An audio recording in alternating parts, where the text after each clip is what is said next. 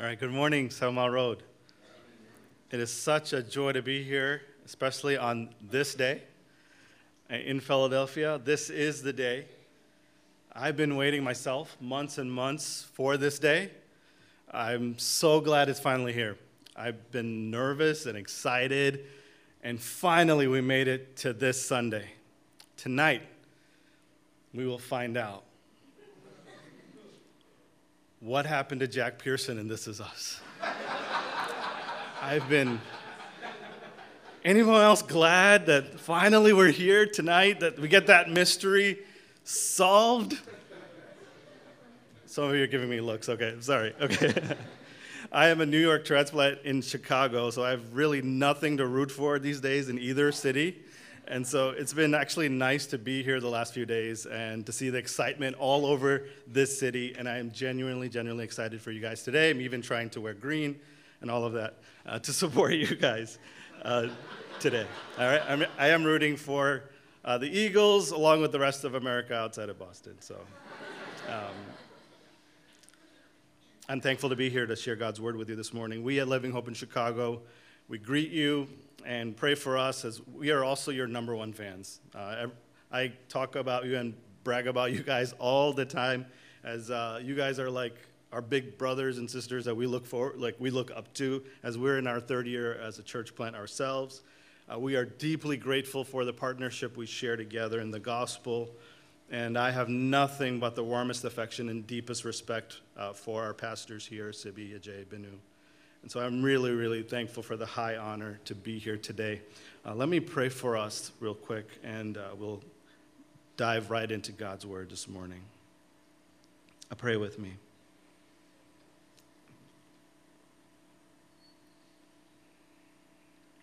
Our Father, we come from the world this morning under a cloud of many distractions, not even just with sports, but even burdens with family, finances, our fears, our failures, the future, our unbelief, our doubts, our sins, all of that. So all of these clouds keep us from the command that you give us in Scripture that says, look unto Jesus. So you must pierce through those clouds this morning, our Lord, so we can see you. We are lost if we cannot see you this morning. And so by the power of your Spirit, we pray, in the light of your word and with an eye of faith, let us see you, Jesus. It will be this sight of our beloved one that will burn the love of our sin, will heal the wounds of our soul. Him alone can remove our guilt and cover our shame and soften our hard heart and loosen the tight shackles of worldliness, brush away doubt and unbelief, and fill our soul with peace that passes understanding, life and joy inexpressible. It is only found, our Lord, in seeing you, in tasting you, Jesus, and finding you are good, sweeter than the honey of the world. So, Father, we pray, break through the clouds, help our feeble eyes of our heart to see your Son. And we know you will do better than we even know how to ask. We ask it in his precious name. Jesus' name we pray. Amen. You may have heard of the story in Greek mythology of Narcissus. He was so good-looking that the god Nemesis cursed him to fall in love with his own reflection. So if you're familiar with the story, the more Narcissus looked at himself, the smaller he became until there was nothing left but a little white flower, according to the story. Pastor Eugene Peterson writes, Narcissus got smaller and smaller and smaller until there was no Narcissus left. And I love this phrase. He says, he had starved to death on a diet of self. Starving to death on a diet of self, I think that is the most accurate diagnosis of the most malignant cancer in our heart today. One author says, there is in each of us a sickness that vitamins cannot touch, that surgery cannot correct, that the greatest medical minds are clueless as to how to eradicate from our lives. This sickness makes us unpleasant to be around. It robs the joy of the simple pleasures of life. It creates a lethargy such that we cannot do what we want to do. This sickness is the cause of our loss of perspective in life, and it's even our ability to know how we should really live. The sickness he's referring to is sin. English writer Dorothy Sayers even adds, sin is a deep interior dislocation of the soul. We often think of sin as isolated choices or actions or things we do rather than who we are. It's a power that seeks to destroy us. It dislocates our soul. It's a poison. It's a disease. And so one of the passages that I often think about that makes me laugh and it makes me cry all at the same time is in front of us this morning in Numbers chapter 11. And if you haven't turned over there yet, Numbers chapter 11 is where we'll be, and then we'll head over to John a little bit later. But in Numbers chapter 11, the people of God are rescued by God. They're miraculously saved by God. They're provided by God. They're guided by God. They're cared for by God, only to quickly turn around and reject him in his goodness. And when I read that, I see myself in the mirror, and it's a picture of all of our hearts. And it points us to our need for a Savior who comes into our dislocation. The Savior of dislocated souls is the title of the message. 3 things I want to quickly look at, and we'll be done. First, signs of the dislocated soul. Numbers 11, 4-6. Signs of the dislocated soul. So again, the children of Israel, if you're not familiar with what's going on here, they're in the wilderness. They're headed towards the promised land. And you would think when you've been a slave for 400 plus years and now you are finally freed, that you would be filled with gratitude and you'll be singing and thankful and all the way to Canaan, the land that God had promised them. However, we don't find that at all. We find instead a complaining crowd, because church folk were different back then, right? And so instead of that, we find that they are angry, they're upset, they're complaining, and this time they are upset about the Lord's cafeteria menu that he has provided for them. So I want to share 3 signs and symptoms of a dislocated soul. First, we see in them a disordered craving. A disordered craving. Numbers 11. Verse 4, the rabble that was among them had a strong craving. So when you see the word rabble, it's actually referring to non-Israelites. A mixed multitude of all nationalities had actually come out of Egypt, not just Jews. They came out with God's people, but they had never fully assimilated, and they had not completely taken on Israel's values and standards. So they live on the fringe of the camp. And so among them, the rabble, there was this strong craving. Literally, they craved a craving. And then the people of Israel then joined them, because grumbling is contagious. If you ever served in the nursery, or if you have kids, right? If one toddler melts down, what happens? And it's like all of them, dominoes, right? All of them start to melt down. And so there's a strong craving. And often we think of craving, we may think of our stomachs and taste buds or even sexuality, but it's really any good desire made into ultimate desires. They craved a strong craving. When the good desire becomes an ultimate desire, it makes those desires so intense that it clouds your thinking and judgment. And so we all have cravings. Even our fears are cravings. Our fears are cravings of something not to happen. So we want money because we crave, or we are fearing poverty. We crave approval because we fear rejection. We crave comfort and pleasure because we fear boredom and pain and suffering. We want relief, and sometimes the fear is more pronounced. Other times the desire is more pronounced. So whether fear manifests or uncontrolled craving manifests, they are signs of a dislocated heart. When that desire, a good desire, becomes an ultimate desire, and we start treasuring that more than we treasure God. And it is always, as C.S. Lewis would say, it is never that we have treasured things too much. It is always because we've treasured Christ too little. So there's a disordered craving, and along with that, we notice here, there is a discontentment. Look what they say. Oh, that we had meat to eat. We remember the fish we ate in Egypt that cost nothing, and the cucumbers and the melons and the leeks and the onions and the garlics. And then in verse 6, Our souls are dried up.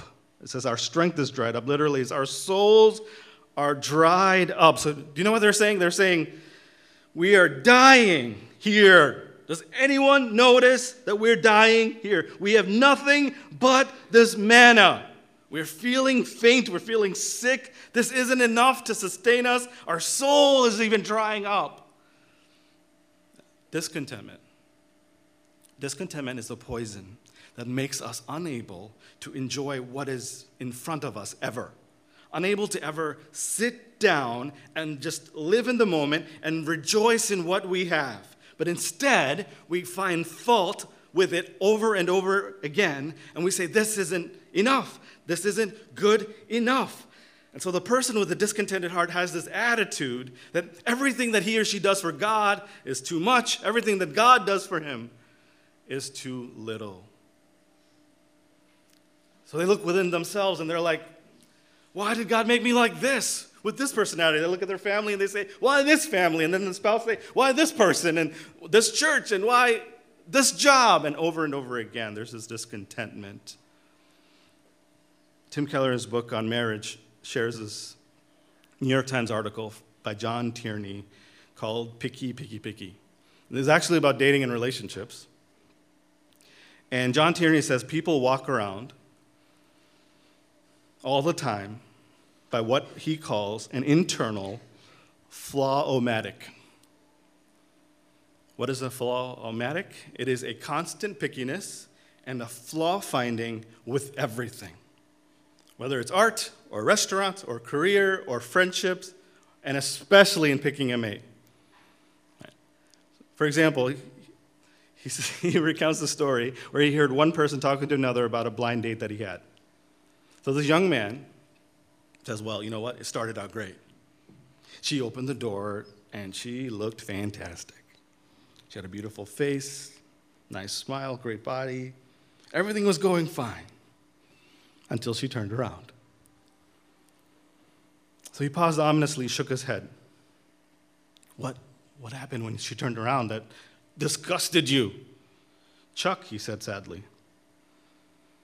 she had dirty elbows. And that was that.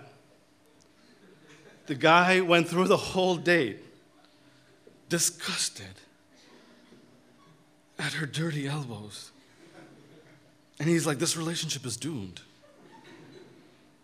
So John Tierney says, my first instinct was to suggest that there might be some way the two of them could work this out. Right? Some couples therapy, a little soap and water, some lotion, maybe you can apply it on, I don't know. She would love that. Right? But he says, then I realized it wouldn't matter. He would just find something else. It's a cosmic flaw-o-matic with everything. And it turns on as soon as we wake up and poisons our lives.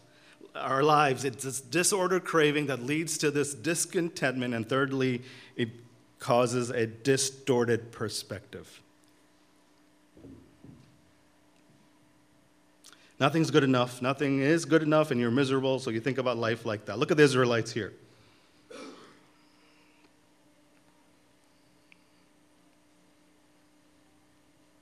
Oh, that we had meat to eat. We remember the fish we ate in Egypt that cost nothing, the cucumbers, etc. Our strength is dried up. There's nothing to look at, all but this manna. So when they were in Egypt, what did they say? They said, yes, we have lots of food, and it's free, but we're slaves. They didn't pay for any of it. The fish and the leeks, whatever that is, and the lemons and the melons and all of that. Well, it was free, but when they were there, they said, well, what good is all this free food? Flaw-o-matic comes on when you're not free. And now they're free, right? They're free. And what are they saying? Well, what good is the freedom if we're going to starve? So when they were back there, they said, out there I could be happy. But right now, this isn't good enough, flaw-o-matic. And now that they're out here, back there, I could have been happy. But right now, it's not good enough. So they forget the pain of their suffering. They exalt displeasure. And so I want to give you 3 distortions that come Right? The disordered craving comes up, and then discontentment sets in, and now you have three distortions that happens with our perspective. One, your heart says, back there. You know what I'm talking about? And I do this a lot. Back there, 1995, I was on fire for the Lord. If I can only get back to 1995, how it used to be, some nostalgic obsession with the past. All right, so back there. Or your heart says, over there. Over there. If I could have that condition, that job, that person, that life, if I had that situation, I could be happy. Look at so-and-so, and then comparisonitis sets in, and social media helps you with that disease, and you're like, over there, that person. There's always, you look at someone's Instagram life, right, and you're like, that person. If I had that life, so you start comparing with someone. You don't feel like you measure up or you fit in. And the workout crowd over there feels like maybe I should apply for the next season of Biggest Loser, right? The intellectual crowd over there, am I reading the right books? The cool crowd over there, like, I think I have all the wrong shoes. Envy fills your heart. Distortion. And envy is when you resent God's goodness to you. You ignore it, and you resent God's goodness to others too. A self-love that leads to self-comparison, that leads to self-hatred, and you feel this isn't enough. You end up discontent with a distorted perspective. It's over there. So back there, over there, or your heart says, out there. Out there in some fantasy, if only things had happened that way. But right now, the way it is right now, it's not good enough. So you imagine something good happening to you out there somewhere if I could be happy. What I have right now is not good enough, so look at the flaws. Look at it. Look at what's wrong with it. And some of us sitting here this morning, that is poisoning our marriages because all we see are the flaws. Some of us are so driven in our careers because we just hate the rung of the ladder we're at. It makes some of us critical of people all the time. For others, they can't pick a church. Out there, back there, it's poisoning our lives. You never sit down. You never enjoy what's in front of you. You can never sit back and just receive and be grateful. To one degree or another, we are all suffering from this. And you ask yourself, why am I like this all the time? What is wrong with me? So those are the signs of the dislocated soul. Let me go to the source. What is the source behind this? Why are we like this? I'll look at verses 6 to 9 here. There's nothing but this manna to look at. So we can paraphrase it probably like they're grumbling something like this. If I see one more piece of manna, I think I'm going to be sick. Okay? Manna, manna, manna. That's all we ever eat anymore. It's boring, it's unattractive, it's tasteless. We want some other kind of food. So they wanted variety in their menu. Now, I'll be honest, honesty in church this morning. I kind of agreed with them when I first read it. And if you're honest, we're like, I'm kind of like that at home, right? Again, the leftovers for another day. I want something new. I need some variety in my menu. So I was kind of like, I sympathized with them a little bit. Until I read a commentator, Ian DeGuide, verses 7 to 9. You notice in 7 to 9, Moses has this little aside here telling you how wonderful manna is. It's almost like he's like, wait, in case you didn't know what manna was, let me give you a side note to test the claims here. Lest you feel sympathetic to the Israelites, I feel like he was just talking straight to me. First, he says, the manna was not unattractive. On the contrary, verse 7, that's why he says it looked like bdellium. A bdellium was a prized substance that was one of the products of the area immediately surrounding the Garden of Eden, Genesis 2:12. The Israelites, he says, did not even have to pay for the manna either. It came down free every night along with the dew. Verse 9. Nor was it boring. Okay. It could be prepared in a variety of tasty ways. Ground, that's why he says ground or boiled or baked. Verse 8. So if there was Pinterest, you would see there would be tons of pins. I don't use it. What do you call it? All right. 365 ways to cook manna. And tasteless? What? Far from being tasteless, it was extremely appetizing, verse 8. The NIV's description here, it says, like something made with olive oil, or even that in the ESV, the taste of cakes baked with oil. Now, you might be like, it doesn't sound as mouth-watering as it should. Much better translation, the Holman Christian Standard Bible says, it tasted like a pastry cooked with the finest oil. It may have looked somewhat like porridge, but it actually tasted more like the most delicious donuts. Some of you are still not convinced. Okay. Psalm 78:24 says this was the bread of heaven. This is the original angel food cake right here. So Moses' point is, this is the food that was not good enough for them.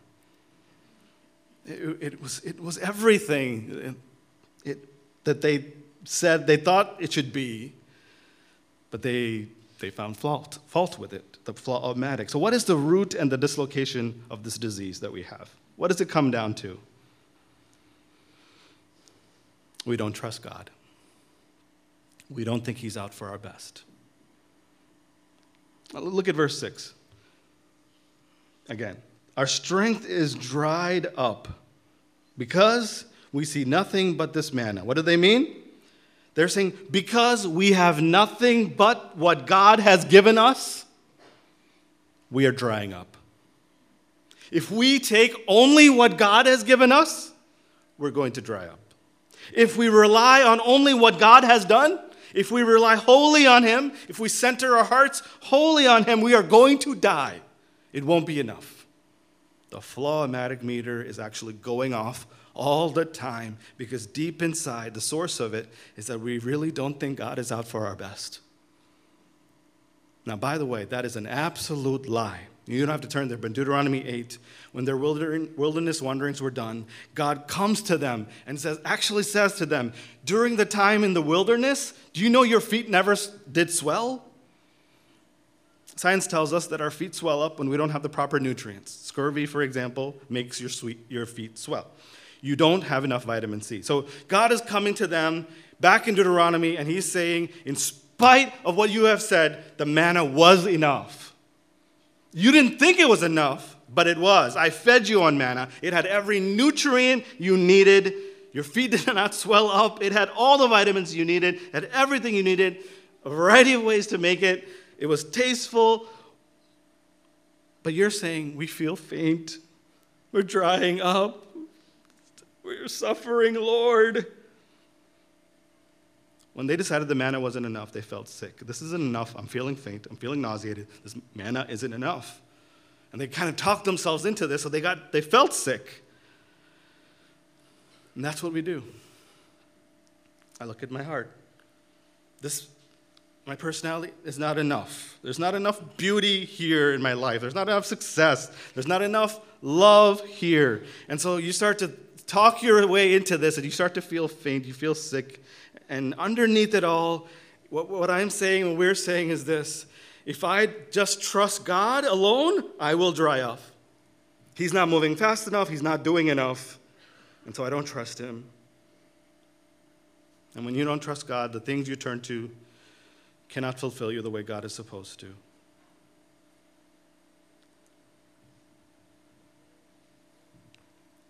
So what's God's solution for our dislocation, lastly? How will God deal with this?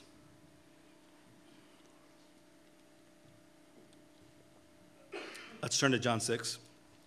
And here we find, centuries later, in John chapter 6.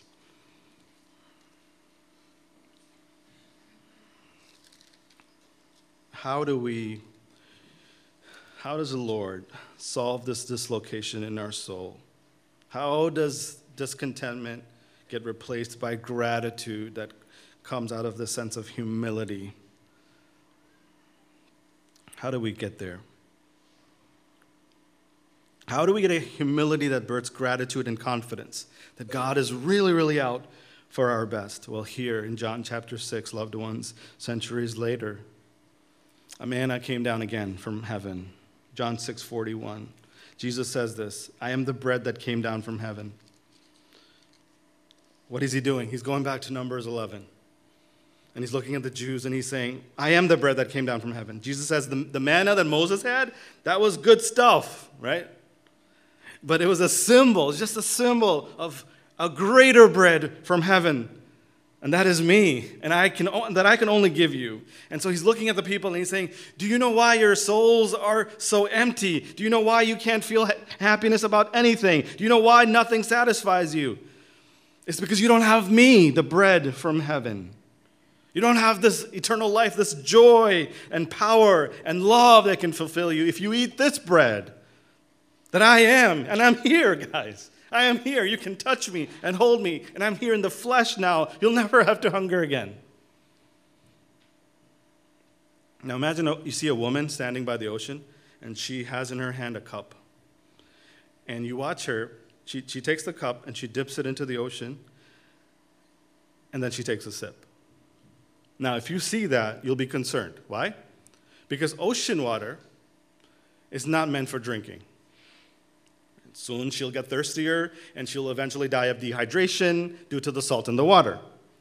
Now, you see, you can play in the water. You can even swim in the water. You can enjoy the view of the water. You can collect shells by the water. But it is never meant to satisfy your thirst. So all the good gifts of the world are just like that. Created for use and enjoyment, not meant to satisfy. And so when God comes over and says, I am the bread, he's saying, you've been trying to dip your cup of your heart into the ocean of all these things. But loved ones, I am here now. You don't have to do that anymore. Come and eat of me and drink of me. A true father reaching out to his children dying of hunger. I am the true bread, the bread of life. Come to me. And what did they do? What did they do? When the bread of heaven himself came to them, offering himself to them. What did they do with this invitation? Look at what they did. Look at verse 41. The Jews grumbled about him. Things haven't changed. Centuries later, he said, I am the bread that came from heaven. Verse 42. Is not this Jesus, the son of Joseph, whose father and mother we know? How does he now say, I have come down from heaven? You? Aren't you the son of Joseph? Aren't you the carpenter? Give me a break. They despised him. Just like they despised the manna. And that's how Jesus Christ and the gospel has always been treated. See, our problem, loved ones, is not that we despise our circumstance, but deep inside, the reason behind all of this, we don't trust God. The reason we don't trust God is deep inside, we despise Jesus. If you're finding fault with everything, if you're looking out there, everything's bad or wrong, the Bible tells you it's because you and I have despised the true manna of heaven in some way. I despise you because you're the one who made me like this. And I despise you because you allowed these circumstances to happen. I despise you because you brought me into this family and the spouse, etc., etc. We despise him. If we're really, really honest, that's our heart. The only reason we're unhappy with everything is because we've despised the true manna. And they despised him. And then he ends up on a cross. And they mock him. And they said, You're supposed to satisfy us? You're not a king. Here's a crown of thorns. They despised him. Isaiah 53 says he was despised and rejected, and we esteemed him not. But here's the good news this morning. Here's the good news. Even though I've despised him, the cross tells me he refused to despise me. He is the opposite of the flaw-o-matic. The flaw-o-matic looks past the good and finds fault. He did the opposite. We look past the good and we hate. He looked past our evil and loved.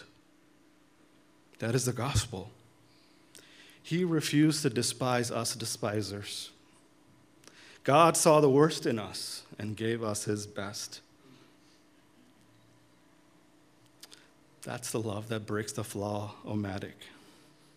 It breaks it into pieces.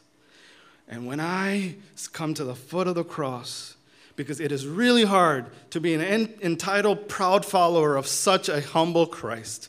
And as I come to the foot of the cross, and I look at the fact that though I have despised him, and though I deserve to be despised by him, and he refuses to do that, gratitude fills my heart. And because I realize I should have been starved, and I should have died because of the despising of my true bread. But instead of despising me, my true bread was broken for me and dislocated for my discontentment so I could be made whole. And until you see him as having been despised for you, until you see him paying for the fact that you and I are disgruntled, discontented despisers, until you see him paying for that sin, broken and dislocated, until you see him as that, entitlement cannot be killed and replaced with gratitude. Discontentment cannot be replaced with contentment and joy and patience. And you know what? If I really, really knew how much he's loved me, how much he's refused to despise me, it would even go into the ways I would affirm and love people that I tend to despise. See, the gospel gives us humility.